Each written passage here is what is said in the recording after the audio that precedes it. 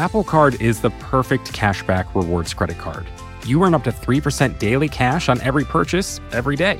That's 3% on your favorite products at Apple, 2% on all other Apple Card with Apple Pay purchases, and 1% on anything you buy with your titanium Apple Card or virtual card number. Visit apple.co/card calculator to see how much you can earn. Apple Card issued by Goldman Sachs Bank USA, Salt Lake City branch, subject to credit approval, terms apply. Hi, I'm Kara Swisher, editor-at-large of Recode. You may know me as someone who reads the news, and you know, I sort of have a hunch that this Trump guy doesn't know what he's doing, but in my spare time, I'm just a reporter, and you're listening to Recode Decode, a podcast about power change and the people you need to know. We're part of the Vox Media Podcast Network. Today, in the red chair, I'm happy to have Maggie Haberman, the White House correspondent for the New York Times. This is an important role in any administration, but it's especially important right now as President Trump tries to respond to the coronavirus outbreak. We're recording this on Friday, March 13th. Maggie, welcome to Recode Decode. Kara, thanks for having me. So you're busy. Yeah, a little bit. Yeah. Yep, you see my phone here. Yeah, I know. I'm going to make you not look at it for a second. Okay, so tell me about sort of the state of play right now. This is Friday, and we're probably publishing on Monday. We might publish it over the weekend. Tell me where the state of play is right now.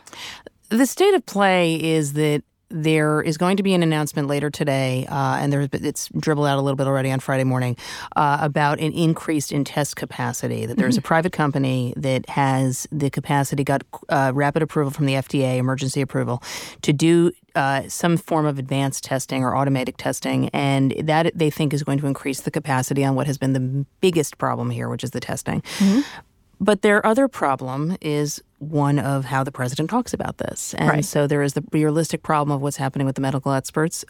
There is the realistic problem of Dr. Anthony Fauci, who's a most visible member of the coronavirus task force and an infectious diseases expert who clearly wants to get information out to the public and also clearly wants to not anger the president and is walking this careful line. And then you have a president who typically sees things through the lens of how they affect him as opposed to how they affect others. And so he has reacted to this crisis accordingly. And this morning has been tweeting blame at President Obama, who left office 3 years ago for deficiencies with the CDC, who is angry at Fed Chair Jerome Powell, and who I think is going to get a number of increasing questions and more pressure about whether he will be tested himself, given the fact that he was around somebody over the weekend at his private club, Mar-a-Lago in Florida, who is tested positive. And possibly several people because of CPAC and other things. Correct. CPAC seems like it was a couple of degrees separated. He would have had to have been in contact with someone who was in contact with the infected CPAC person. But at Mar-a-Lago, there's a picture of the president standing with this Brazilian aide who has tested positive, communications aide, who has tested positive. And the president is even holding a hat, and the communications aide is wearing the same hat. So it's reasonable to assume he was handed the hat. The White House continues to say the president really didn't interact with this guy. I mean, the magic of sight shows us that he did. Right. And even if he tested, let's say he tested negative, let's say that he didn't get tested, the best practices guidelines that the federal government has given out is that you self-quarantine if you end up in a situation like that. Which many senators have done. Many senators, Congress members have done the same thing, including the president's incoming White House Chief of Staff, Mark Meadows, who tested negative and still continue to quarantine. Ted Cruz has extended his quarantine because there's a second person he discovered he came in contact with in addition to the CPAC person. The president's doing none of that. Previous presidents have recognized the importance of showing that they are, and showing that they are taking precautions themselves, right? The president did in his speech the other night, his Oval Office address, say, wash your hands, don't come in contact with the elderly who are the most vulnerable. But that's the bare minimum. He gave no comments about schools, about large gatherings, about what states should be doing. The rest of the country has sort of passed him by in terms of taking matters into their own hands. You have sports leagues postponing their seasons. Companies are sending people home and making them work virtual. A number of school districts around the country are closing their schools for several weeks, if not more, and saying they'll reassess. Governor Cuomo here in New York has made very clear that he's not waiting for the federal government anymore. And including not just Democratic governors like Cuomo, but Mike DeWine in Ohio is a really good example of someone who seems to be trying to handle the crisis as if he's the president of the state, which he is. Like, he's running, he's dealing with his people. And I think in coordination with, like, Gretchen Whitmer from Michigan, all the governors seem to be working in conjunction with each other. I think they are. And Ron DeSantis, the governor of Florida, who is a Trump ally, there are a ton of cases, a relative ton of cases in Florida, but I think there were 15 new ones announced yesterday. He has urged people to avoid mass gatherings, even as the president of the United States was dangling the possibility that he might still hold a rally in Florida at the end of this month that he lied about and claimed had been, sold out to capacity. Before it hasn't been announced publicly, so It didn't. Those things are jarring. And when people are scared, they look to leadership. And I think one of the challenges that this president has, other than the fact that this is just testing him in a way that nothing else has, and this is actually a circumstance that is not about him. It's not in the Russia probe. It's not Mueller. It's not even impeachment. It's not some faraway crisis where Americans can tell themselves it doesn't on the mainland that it doesn't affect them, like Puerto Rico, and it's not wildfires in California, which seem more abstract. This is going to be in every state, and there are warnings that are dire about worst-case scenarios. Now, it's possible the worst-case scenarios won't happen, but this is why officials want people to prepare for the worst so the worst doesn't happen. Right, exactly. The president has been, and you know this, singularly focused on not rattling financial markets, which is part of why he was slow. Markets got rattled on their own because the president has a credibility issue now. All right, so let's get to the background of this. What set this up for this? Let's talk first about Trump himself in terms of, someone just tweeted, you can't bully or tweet your way out of this. That's I think that's a sentiment, or you can't bully or BS your way out of it. Secondly, the obsession with the financial markets above all else, including public safety. Talk a little bit about the background of that got us to this reaction over something so dire. The background of Trump personally, you mean, or of how he's managed his government? How he's managed the government. Look, this is not somebody who ever spent any time either in government or really thinking about government other than kibitzing from the sidelines of the Fox and Friends couch or tweeting when Obama was president. So these are not issues that he had given a lot of thought to, and he has a mistrust of experts, and he tends to rely on his own gut and believes he knows better than others. And the other thing that I think is really crucial and gets missed here, there's two factors to this. This culture that he has created in his administration where infighting is not only allowed but almost encouraged by a president who likes watching people compete and often just wants to see them duking it out in front of him, combined with the fact that there are a very small handful of family members working in the White House who can't get in trouble, or even smaller number of aides who also can't get in trouble in the White House. When there's no accountability like that, it just creates a terrible climate, and you have people who are not necessarily rowing in tandem. This task force was set up several weeks ago. It was immediately problematic. I know that there's been a lot of sense that Alex Azar was sidelined in part because he was saying, Alex Azar, the HHS commissioner, that he was sidelined because he was warning that this was a problem, and he was seen by the president as alarmist and some of the president's aides. And that's true. But Azar also, because of his own fight with other officials in the administration. Like the FDA. The FDA. He kept Seema Verma off of the task force. He kept Stephen Hahn, the FDA commissioner. Yes. Who Medicare and Medicaid are going to be key at this moment, and he did not put her on the task force. And so that was something that alarmed some officials in the White House. And then there's the problem with the testing, which is that there were botched efforts at the CDC to come up with adequate testing, and there has been a lot of statements made by this president that just weren't true. Right. Like, anyone who wants a test can get a test. I mean, that's in line with the thing that Republicans criticized Obama for, and that even some Democrats had issues with Obama for, which was if you like your doctor, you can keep it, in terms of the rollout of the Affordable Care Act. So that's where we are, and that's how we are. And then you combine with that the fact that the markets are reacting with fear. And it looks like on the news of an economic stimulus package finally getting voted on today. Pelosi and Nancy Pelosi and Steve Mnuchin, the Treasury Secretary, have been working as their own channel while Republicans and Democrats in Congress were talking past each other and while the president was sort of yelling from the sidelines. They have been working on a deal. To Pelosi's credit, to Mnuchin's credit, despite all the other vitriol, they have been really trying to get this done. Mnuchin has been very concerned about actions that the administration is taking and further things that the president might say or do that will further rattle markets. The markets rose a bit this morning on news that there's going to be a package. And we'll see if that happens. Again, we're in minute-by-minute timeframes here. But that's where we're at. And so lack of confidence, as you know, begets lack of confidence with the public. And we're not going to be out of this anytime soon. There's going to be an increase in testing, which means there will be an increase in positives because that's what every official has said. Dr. Fauci has said this. The number of cases are going to go up.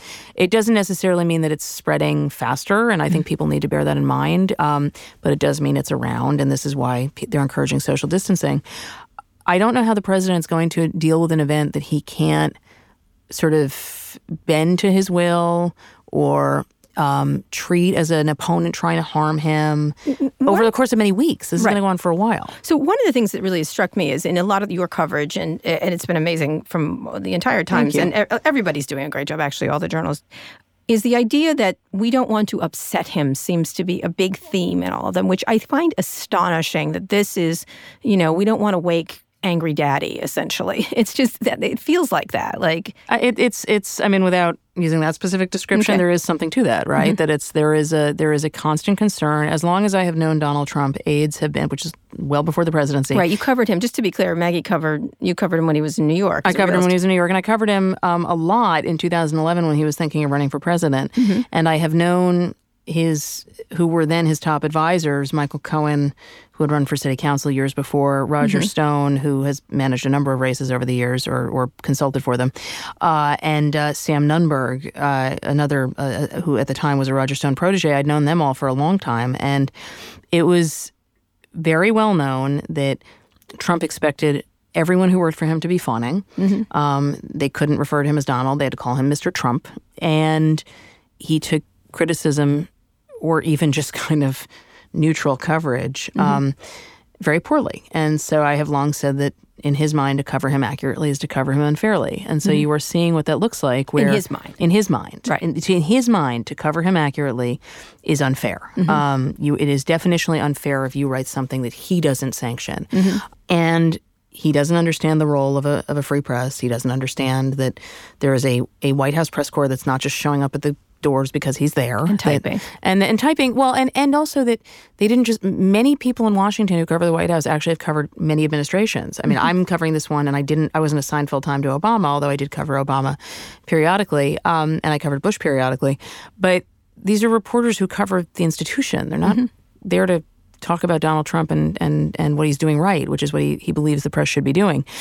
And so there's that complicating factor. And then there is that aides, you have seen this in one public remark after another, whether it's the vice president, whether it's Alex Azar, whether all of them it's had a bunch of tweets yesterday. Many of them. Fauci is really the only one who won't do it. Even Redfield, but the CDC has done it, which is they begin by telling the president what a great leader he was. They begin by parroting things that he has said, which is, why am I not getting credit for the fact that I shut down flights coming in from China several weeks ago? And to be fair to him, that probably was a move that bought some time. And whether they used that time wisely is a different question. Most people think that's the case. Right. But regardless, that shouldn't be something that is a job requirement, is saying that every time that you're trying to inform the public.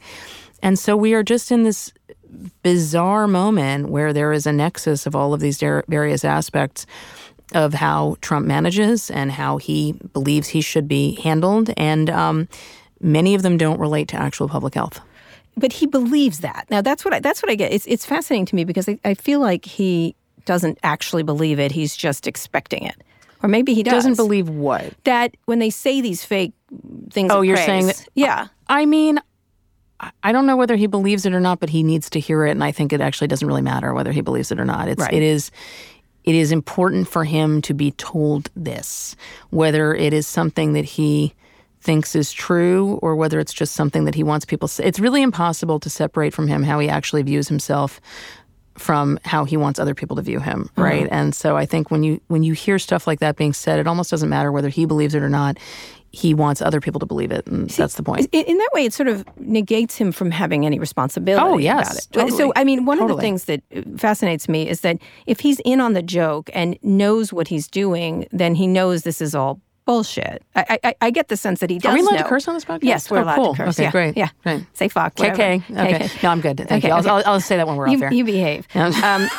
But it's really interesting. It's like a kabuki theater, like a reality show. So I think I feel like he's in on it's not a joke anymore. But what I think it is that what people who have known him for a very long time would say and have said is that he is somebody who has managed to sort of play act his way through a number of aspects of his life over many, many years. He was an actual real estate developer, although he was very reliant on his father, and he doesn't like to talk about that. But then he was then he sort of went bust in the 90s, and then he was a reality TV star. And the brand of the reality show that he was on was that he was a successful business guy running a huge business, as opposed to overseeing basically a mom and pop family operation with a small veered into bankruptcy several times. Right, and look, he didn't personally suffer those bankruptcies. His creditors did, and so he always felt like he was getting away with something, and he was happy about that. But that said, those are very real parts of his psyche and of his past. And he is used to being able to. I have been saying some version of this since 2016, which is that he will say whatever he has to say to get through 10-minute increments of time, and he doesn't really think beyond them. All right, talk a little bit about that. So it's just 10-minute increments of time, so that this which requires planning, which requires foresight. He's incapable of doing that? Whether he's capable, I have no reason to believe he's capable of it because I've never seen him really do that. I have seen him, let me rephrase that, when he has to, when his back is against the wall, which he clearly has been slow to realize it is right now, he can get himself to be disciplined. And I will give you an example. Okay. At the end of, and I'll tell you a story. At the end of the campaign in 2016, my then colleague Ashley Parker, who's now at the Washington Post, and I wrote with Michael Barbaro and Jeremy Peters, I think it was Michael, a story about, it was basically a pre-mortem, and it ran 2 days before the election. And we were going over this sort of catalog of things that had been problematic for Trump and gotten him to the point where he was, because we were writing on the assumption that it was a likely loss. And one of the things we wrote accurately was that aides had gotten Twitter to come off his phone. And he was very disciplined over those days. On election night, one of my colleagues called him on his cell phone and tried to get a comment from him. It was about 11 o'clock at night, so the race hadn't been called yet, but it was clearly heading in that direction. And some state had just been called. It might have been Wisconsin. And my colleague asked him how he was feeling, and he said, "Oh, yes, great honor, great honor. You tell Maggie and her little friend," and he meant Ashley, "that no one took my Twitter away." And that was what was on his mind right then. And he was able to hold it together for a certain period of time. Right. And then something happened, and he wanted to prove that he wasn't being managed. And the perception that he's being managed gets under his skin enormously. Right. And he's being very heavily managed right now. I want to talk when we get back about what's next. What do we do now that this is the situation, and what can he do to rise to the occasion? We're here with Maggie Haberman of the New York Times. She covers the White House and has covered the Trump administration since what year, Maggie? The administration since it began, 2017. Since it began in 2017, and before that covered Trump. And covered the campaign, and then I covered him prior to the campaign. We'll be right back. Apple Card is the perfect cashback rewards credit card. You earn up to 3% daily cash on every purchase every day. That's 3% on your favorite products at Apple, 2% on all other Apple Card with Apple Pay purchases, and 1% on anything you buy with your titanium Apple Card or virtual card number. Visit apple.co/card calculator to see how much you can earn. Apple Card issued by Goldman Sachs Bank USA, Salt Lake City branch, subject to credit approval, terms apply. Hey, it's Tom Warren, senior editor at The Verge here. Microsoft is in an era-defining moment. It's betting on AI as the future of work, its Xbox business is going through transformational changes, and the Mac versus PC war is about to be back on. So, I'm launching a newsletter called Notepad. It'll be your inside guide to all those changes and beyond. From details on the next Xbox to that one time every Microsoft employee named Michael appeared on a mysterious email list. Whatever is happening at Microsoft, you'll be able to read about it first in Notepad every Thursday. Go subscribe now at theverge.com/notepad. We're here with Maggie Haberman of the New York Times. We're talking about the crisis in the White House over coronavirus. So at top of mind is Trump himself and his health. I thought I'm not a doctor. Look, people were... I think you're a doctor. I think I'm a doctor. Yeah, My brother's a doctor. I think you're a doctor. But he should, and all these government officials who are on this task force, should they be immediately tested given the wife of Prime Minister Trudeau has the virus, and obviously Prime Minister Trudeau is quarantining himself. All these other congressmen and senators are quarantining themselves. These people have been in contact with all kinds of people who have coronavirus, who have been tested and have coronavirus. What should happen? What is going to happen? What is going to happen? I'm done with that kind of game. Okay. And have been for a long time. What should happen? Look, like you, I'm not a doctor, right. Despite my playing one with my kids and fevers, and convinced that I can diagnose them easily. But what I know the guidelines have been for other people in similar circumstances is that they're supposed to self-quarantine for 14 days from the contact. And what Dr. Fauci was quoted saying, I don't remember if it was yesterday or today, he's given us suddenly a spate of interviews, which is also interesting because he had generally been doing basically one a day. Right. But as the crisis has become more imminent, he has been more vocal. He said somewhere that just because you're asymptomatic, if you have it, you can still be shedding the virus to other people and or into the air. And I think that's jarring and alarming. So what will happen in terms of any of these officials and testing and quarantining, I have no idea. But I do think that it is going to be a difficult position for the president to sustain to not get tested if he hasn't, which they say he hasn't. Now, he has sustained difficult positions before, so it's possible he'll just keep moving on. But we are dealing with a situation where we are awaiting at this hour the results of a test on the Brazilian president and whose aide tested positive for it.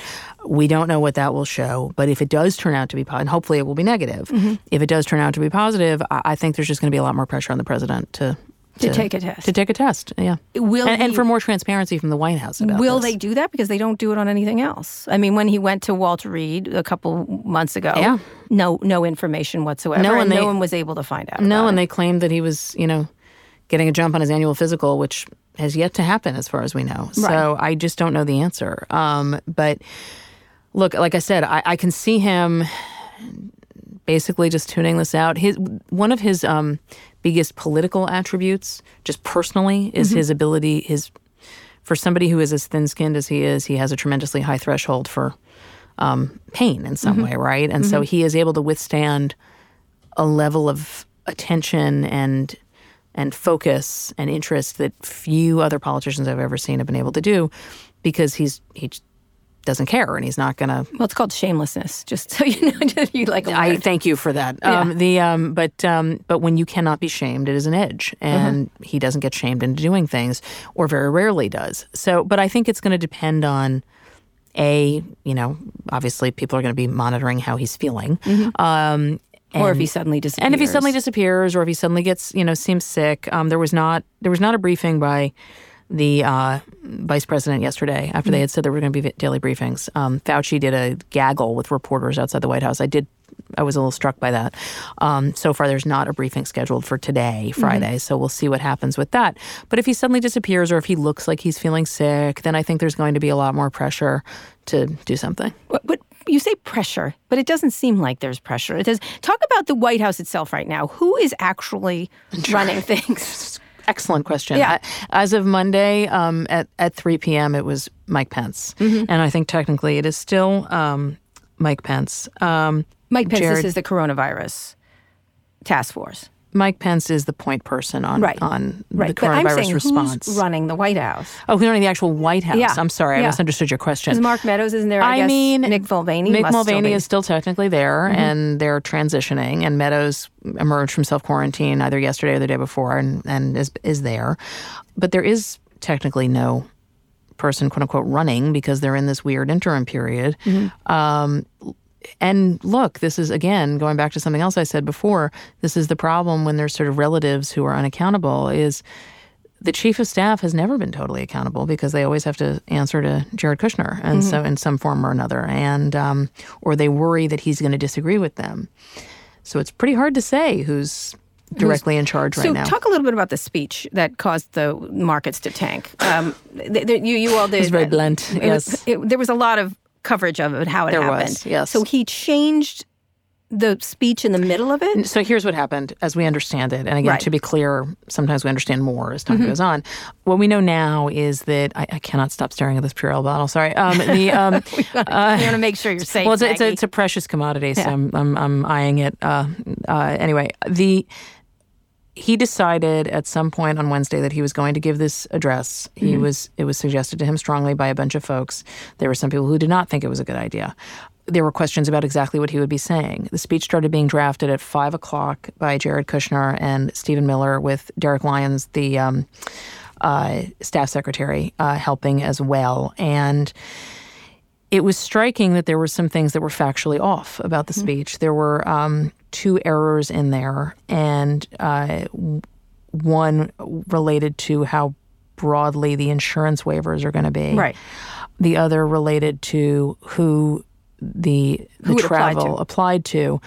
The third, the president appeared to have stumbled on, which was he was supposed to be saying that the restrictions did not apply to trade and cargo, because there's a lot of flights, and Mnuchin had warned them, you got to be careful with this. There's a lot of flights that have mixed use. So it did not apply to trade and cargo, and the president said it applies not only to trade and cargo, and that was complicating. Yeah. So how did that happen? Like, usually when they do these speeches, tons of people weigh in.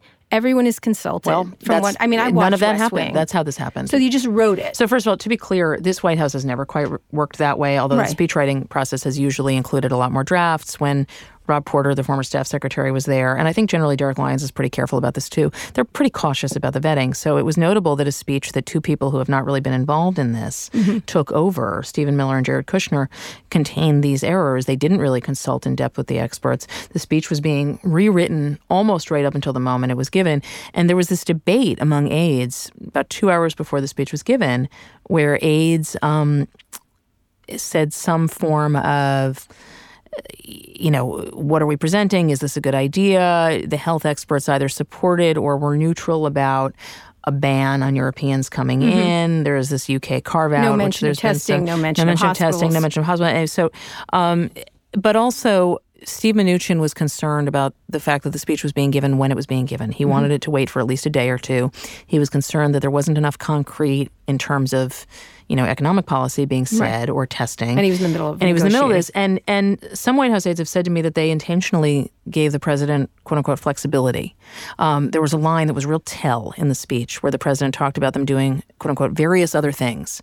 And when the president over many years says, we're doing a lot of things, or we're doing and other things. It's either filler because he's not quite sure what to say, or because he doesn't want to commit. And it was striking that was in the speech. But that's, I think, how 2 factual errors got there. And I think this is the problem when Jared Kushner seeks to claim a lot of credit on these issues, is he's starting to get blame from others in the White House in a way that he typically has not. Why is he in here at all? That's because he is the president's son-in-law, and because he is generally allowed to do what he wants. In fairness to him. Why? Well, because that is how the president is most comfortable. I don't have a better answer than that. I mean, there is a reason that most presidents, not all, to be clear, but most presidents have kept their family members out of actual staff jobs, and it's because it can be, hard to see them as neutral and as in line with other aides. And everybody else is in fear of them. And everyone else is in fear. And in fairness to Kushner, part of how he initially got involved in this on Monday was not what often happens, which is he finds a way to step in because there's a hole. But in this case, Mark Short, Pence's chief of staff, went to him. Mulvaney was not back yet, but although Mulvaney is still there, and Meadows had not begun yet, and asked for Kushner's help melding sort of the staffs, because the VP's office CompShop in particular is overrun with questions. It's a very small staff, and it's understandable. And so that's how Kushner got involved. How did Miller get involved? Because Miller is a chief speechwriter. So he was always going to be involved in a speech. No one should have been surprised by that. It was the fact that it was just the two of them. The task force consulted only nominally beforehand on the travel ban piece. And so little vetting of this speech. This was a 9 o'clock address, and they started writing it around 5. That should tell you a lot of what you need to know. Yeah, I know. I got You got it? You there with me? I got Okay. it. So let's talk about the task force itself. It's being run by Pence. Pence has been sort of a yes man, sort of a quintessential yes man to Donald Trump forever. There's so many stories, the Rex Tillerson one where he sits there and says nothing during the whole thing.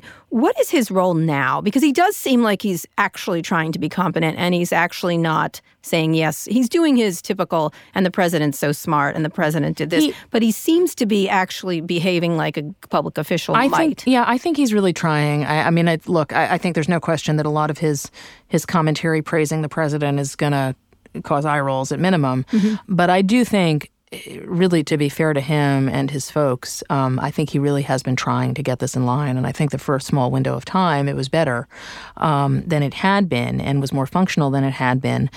This shift over to the VP's office caused a lot of resentment in other parts of the West Wing as various aspects of the response were taken away and moved there. But I do think that Pence and his team have tried, and I think that Pence, I was very struck by this the other day. The president made a production while he was at the CDC of saying he had told Pence not to praise Jay Inslee, the governor of Washington. A snake, yeah. Who, according to the president, is a quote-unquote snake that had a number of cases in Washington. And Pence the other day, after that, and now granted he was not standing with the president, but so what, praised the governor and talked about their working relationship. And these are small measures, but they're really notable after 3 years of this White House. And I do think that Pence is not – I think Pence is trying to grapple with what is clearly emerging as a real public health threat without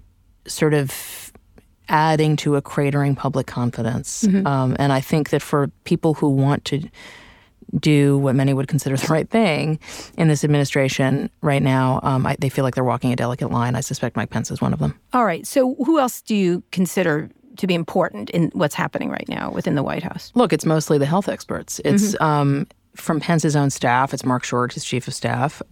It will ultimately be Mark Meadows, the new chief of staff. Kushner has put himself in it, so he's there. But it's mostly people like Anthony Fauci, who is he has unimpeachable credibility. He's clearly able to be political, given that he has survived so many administrations, going back to the AIDS crisis. Right. But he is also clearly a devoted public servant and a devoted public health expert who wants the public to have the best information. And watching him correct the president in real time was very striking, as the president was sort of rosy painting the idea that a vaccine will be ready to use in about 3 months. And Fauci was like, actually, a year and a half. That was a real moment. Fauci has been very clear about the failures of the administration. Has he, and he seems to be the person saying what the failures are and admitting failures. He even said that. It's a failure, I admit. He said it's a failing about the testing. It's a failing was his word. Now, he didn't affix blame. Right. But it was a pretty striking admission. And it was under oath. Does that put him in danger of being fired? Sure. I mean, I think that he's concerned about it. As far as I know from people who have talked to him, he's concerned about it. I think that he... Similar to Rod Rosenstein, it feels like. I mean, he's not. Rod Rosenstein's a different character. I think that, I don't want to compare them, because I think there's a lot of people who have served in this administration who convince themselves that their actions are pure and unimpeachable because they believe they're doing more good than harm. I think Anthony Fauci is actually doing more good than harm, and I think that objectively that's the case. 100%. And I don't think he's talking himself into that. I think there is clearly an urgent need for him to be there, as much as he might ruffle some feathers within the White House. But he is still who I would point to as the most important. Has he ruffled Trump's feathers yet? Thinks this is apparently important. I think that Trump is a credentialist, and so he knows that Fauci has a very impressive resume. And so I think that has given Fauci some leeway, in the same way that Bill Barr had some leeway to criticize the president publicly, because I think the president believed that it was in his own interest. I think if Fauci starts criticizing the White House, I'm not sure that he's going to be so pleased with him, the president. But and what about the CDC head? In terms of how the president views him? Yeah. I mean, I think the president is very frustrated with the errors, and I think other people are too, which is part of why you have seen the CDC head taking it upon himself to praise the president in such a broad manner. All right, so what happens next? So this task force, I assume, is trying one. We have Mnuchin trying to do the economic stimulus package with Nancy Pelosi. And then you have the task force trying to get testing and the serious things that happen. You've watched this administration go through crisis after crisis. It seems like it's constant crisis. How do you look at this one in comparison to the others? This is a crisis that isn't, A, of the president's own making. B, involves actual citizens. And C, I think, could be defining of his presidency. Presidents are defined by crisis. You know, George W. Bush in term 1 was defined by 9/11 and the response. And in term 2, he was defined by Katrina and that response. Right.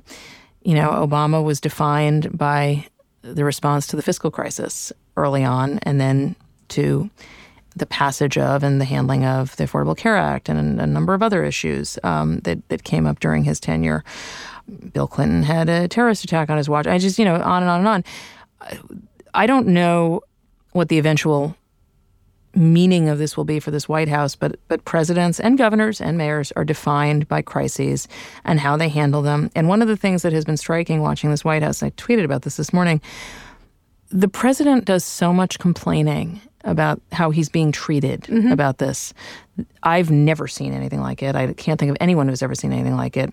Maybe Bill de Blasio comes comparable. The only person I can think is remotely comparable. Yeah, so the whining. Right. And, I don't get credit. I don't get that. Well, it's also like the country didn't just get built up when you got there, right? Every other president has dealt with this is why you run for president, is arguably because you're going to be good if, God forbid, something goes wrong. And every president has something go wrong. And this president has had an incredible run of luck. And at the moment it's being tested. And his response has been to suggest he's a victim. And that is always his response, is to suggest he's a victim. And I'm not sure that voters will tune it out this time. We'll see. Well, you've talked about this a lot when we've talked, is the idea that, I've always said, this time, come on. Right. And you've been like, nope, not this time. This time might be. So why is this different? Because talk about the other times. You had Comey, you had the impeachment. You had Comey, you had Mueller for 2 years. And I think the public started to tune out Mueller at a certain point. And I think in a weird way, for all of his complaining about the real-time coverage of it, which he still does, the media coverage, he benefited from that, because by the time this 400-page report came out, most of it had been reported in real time. Right. So the public was like, oh, what's the news? Had all of that been kept under wraps and then suddenly presented to the public, it might have had a very different impact than it ultimately did. Impeachment was, a complicated issue related to military aid to Ukraine, which is of huge significance in terms of foreign relations and of minimal interest to a lot of voters. So this one is different because voters understand that they can get sick or their loved one could get sick, and they understand the stock market is tanking and their 401ks are being wiped out, or that their jobs are being laid off, and on and on and on. And you can't go to Disneyland. And you can't, that's okay. It's not a small thing. It's not a small thing. It's a big deal. I know it's it a sounds big crazy, deal. but it's no, people it doesn't. can't go out. They can't go to restaurants. They can't live their lives. This is the part that is about there is the tangible physical reality about a stalled economy and about putting huge segments of the economy on and sectors on ice. And then there is the psychological aspect of this, which is something I think he was attempting to tweet about this morning when he said physiological about Jerome Powell. But that is real, and those effects really linger. So we're not going to there's going to be a lag on this of several weeks, not just in terms of medical cases, but in terms of the impact on the economy. And when his whole calling card for re-election has been, you might not like me, but the economy's going to tank if you get rid of me. Yeah. The biggest risk for him right now, the market in the last several days has wiped out. My colleague Peter Baker tweeted, I think it was 83% of the gains of the Trump presidency. If it dips below where it was when he took office, it's harder to make the argument that he's the only person who can keep it going. Right. And especially as we have this huge deficit and now, there's too. a deficit, and also as he's insisting that a payroll tax holiday is the only real solution here, which even members of his own party don't agree with. So this is because it will add to the debt. So these are all factors on why this is different, coupled with the fact that, and by different, what I mean is, I think he was on a pretty strong path toward re-election. Not certain. You could argue it was a coin flip, but it was not zero. It was 50-50 and maybe a little north of that.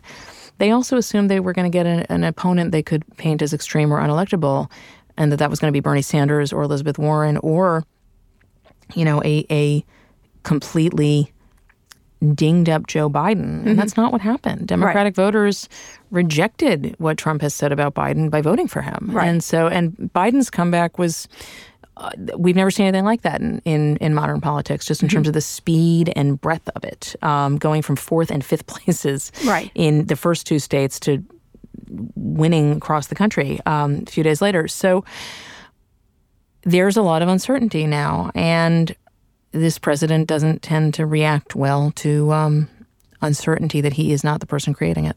So when we get back, we're going to talk about what then he's going to do. What is going to happen? I don't want you to be a predictor, but we're here with Maggie Haberman of the New York Times. Just guess. Yeah. Okay. Educated guesses based on past history. Sure. Maggie Haberman of the New York Times. We're going to take a quick break now. We'll be back after this.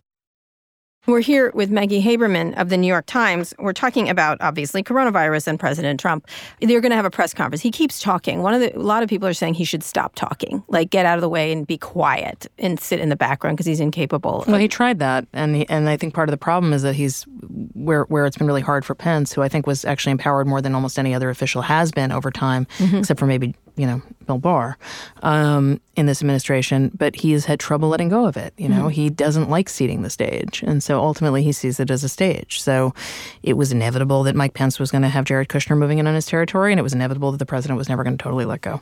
So what does that do? Is that a good idea on his part? He prides himself on his instincts, his political instincts, of when to act. And so far, every outing has been worse than the other, whether he was at the CDC and wearing the MAGA hat, which was tasteless, or saying he's a very good doctor, or making comments that minimize it. There's a really yes, we were going to be at 0 cases. Zero by now, cases, according to him. Right, exactly. So why does he keep inserting himself when it's damaging to? And why aren't they stopping him if they want to win? Because he can't help himself, and because they're not successful at getting him to not do things. And it's no longer clear to me how many of them are actually trying that hard. But he can't help himself, and it should surprise no one at this point. Why does he tweet 800 times a day? Right. Because he can't help himself. Talk about that a little bit, the tweeting, because one of the best tweets I saw last night was he's tweeted more than we've tested for coronavirus. Yeah. I mean, that has been effective for a long time, this tweeting. Or do you not think it's been effective? No, I do think it's been effective. I think in 2 ways. I think, number one, it's changed the subject, which is what he tries to do.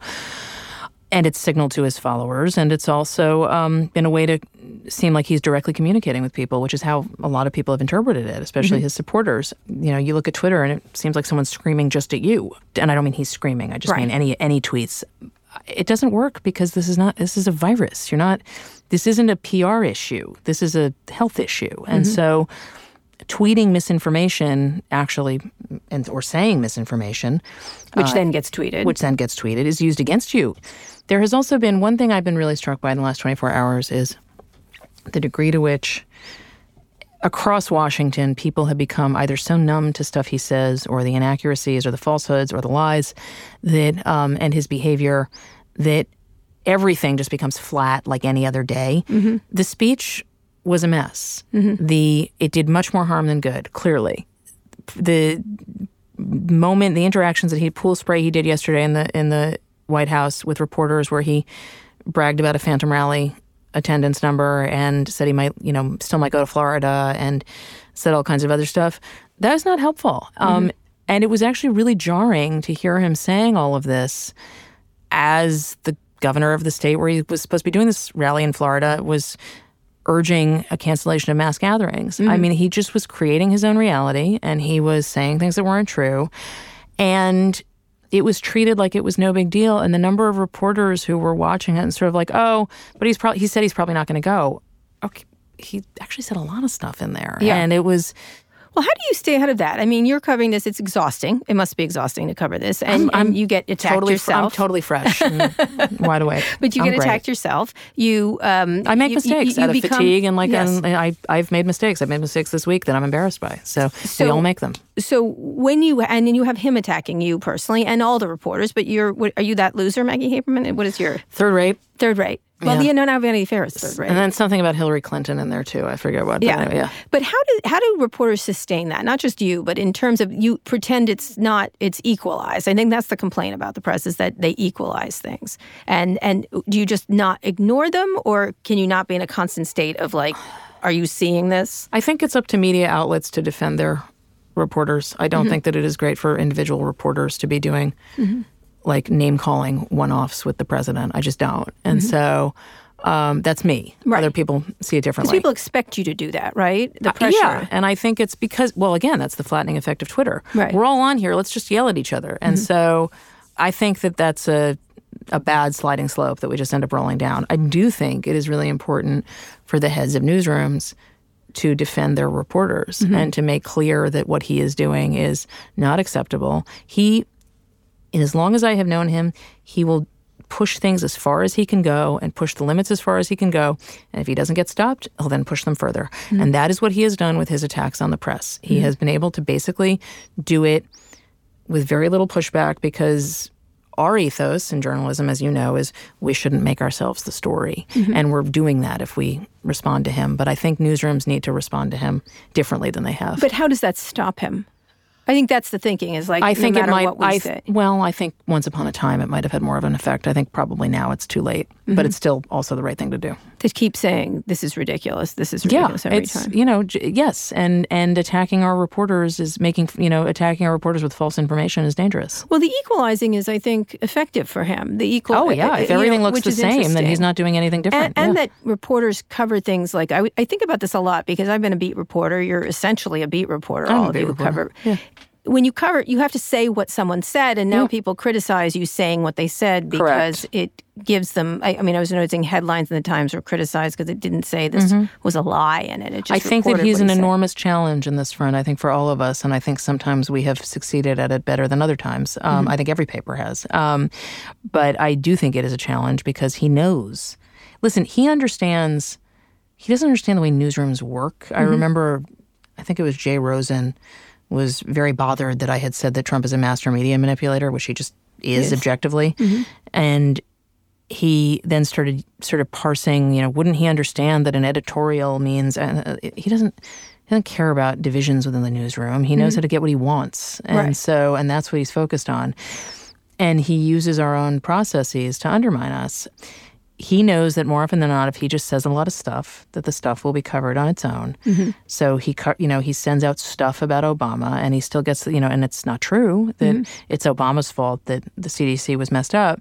But he knows that that'll be injected into the ether and injected into the bloodstream, and that's what he's going for. And so, listen, if we're looking this as points on the board, which I prefer not to because that's not how we do our jobs, but if one is looking at it that way, he puts a lot of points on the board, and there's very little that we can do to catch up to it. I don't think the answer is not reporting what the President of the United States says. Right. What I do think the answer is reporting as much of what he says as possible so people can see the full context and people can then decide for themselves. Because he benefits by the fact that, much less so with TV, actually, with newsprint, with print stories and online stuff, he benefits from the fact that news media generally will use the quote that is the cleanest and the clearest and the one that speaks the most to the premise of the story.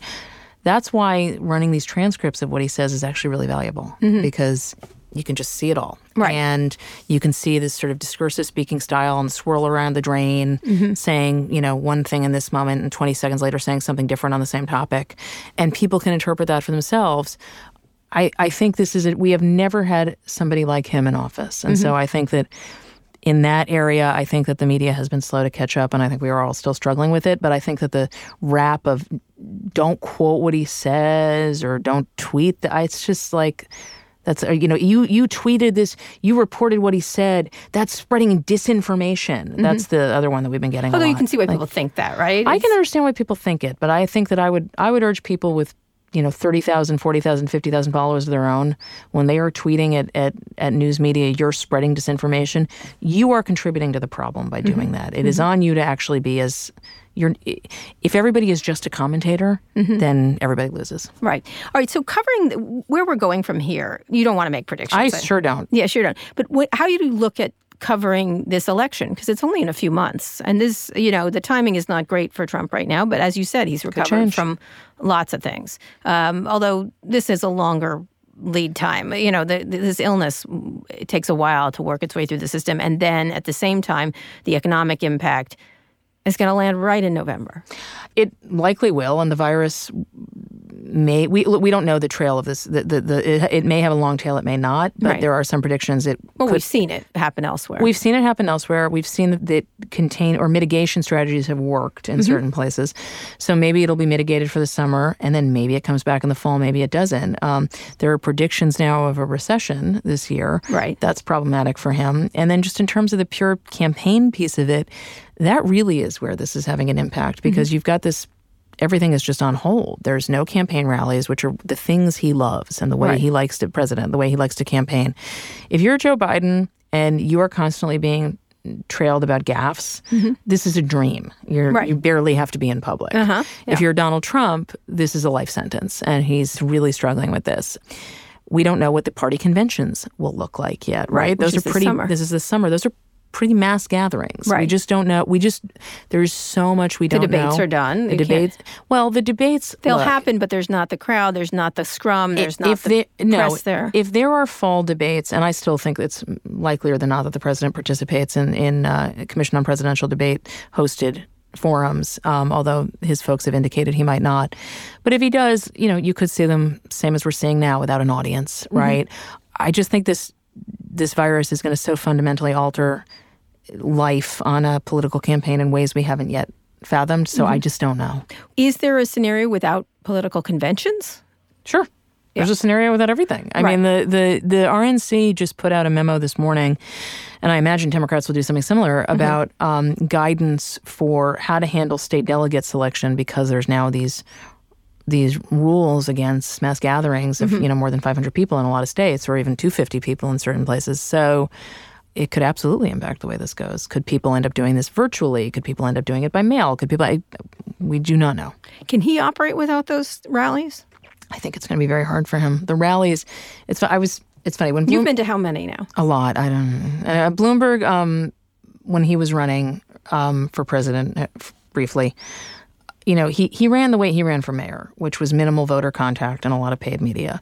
Trump also does minimal voter contact, but the rallies made people feel like they were interacting with him because they were such a show. And he doesn't really like retail. He doesn't like diner stops. He doesn't. It's just not what he does. And so I think this will be an enormous challenge for him if he doesn't have them. What do you imagine he'll do then? What do you? I honestly, my brain hasn't online.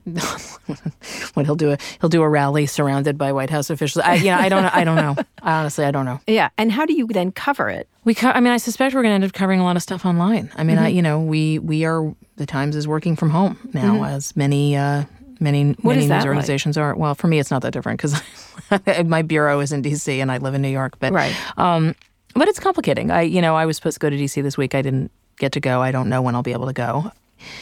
It's different, and it's just more complicated not having everybody in the same room. It's one thing when you're the one person who's not in the room, and I've managed to make that work. But when everyone is not in the room together, it's complicating, as you know. Well, that's why I do podcasts. That's true. You're going to be the lone survivor. Do you know what? I'm a social distancer. You are. From a long time ago. It has a different meaning, but yes, you are. All right, last question. Presuming that we'll have another president someday, or depending on which side. You've had sort of a front row seat to this in an astonishing way, of this unusual thing. Is this a thing that is just going to be like, wow, did that happen? Or is this the way politics is going forward? There will be parts of it that will be wow, and there will be parts of it that will be permanently altered. So what is going to be permanently altered? I'm very skeptical that the daily briefing returns. Right. I think it might return in some fashion, but it will be at, sort of the user's discretion, right, in terms of, or the White House discretion. I'm very skeptical that any candidate who has personal wealth ever releases their taxes. It was a big thing to get Mitt Romney to release his in 2012, and it was harmful to him because he delayed it for so long, but he ultimately did it.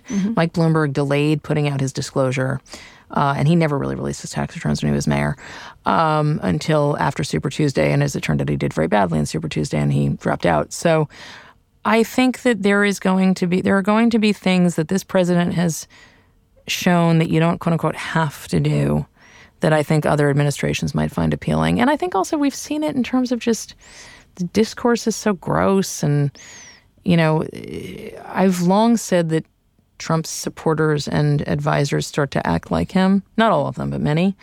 But so do a lot of his opponents. A lot of Democrats are acting on Twitter like him. And this is the problem with go get in a fight with him and scream back at him. Like, no, that's so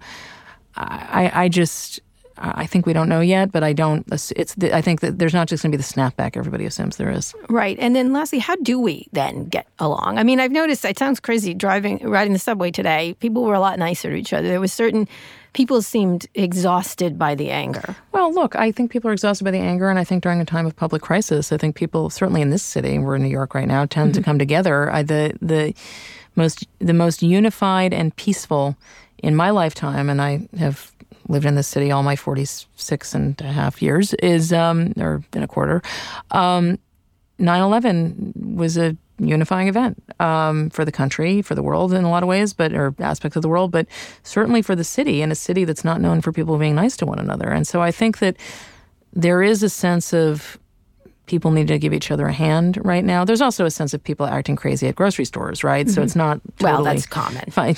It's a little worse right now. Yeah. But I think that it's going to take an act and heave of the will on the part of a lot of people to be better to one another. All right.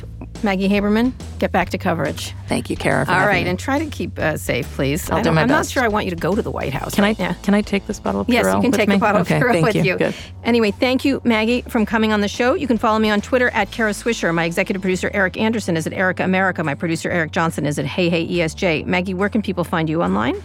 At Maggie NYT on Twitter or at NewYorkTimes.com. Where you write, 26 times a day? I try not to take count. That might be the one area where I also behave like the president a little bit and tweeting too much. All right. I thought you were going off Twitter. We're not discussing this anymore. All right, okay. If you like this episode, we'd really appreciate it if you shared it with a friend. And make sure to check out our other podcasts, Pivot, Reset, Recode Media, Land of the Giants. Just search for them in your podcasting app of choice or tap the link in the show notes. Thanks also to our editor, Joel Rabe. Special thanks to Dubway Studios and Art Chung. Thank you for listening to this episode of Recode Decode. I'll be back here on Wednesday. Tune in then.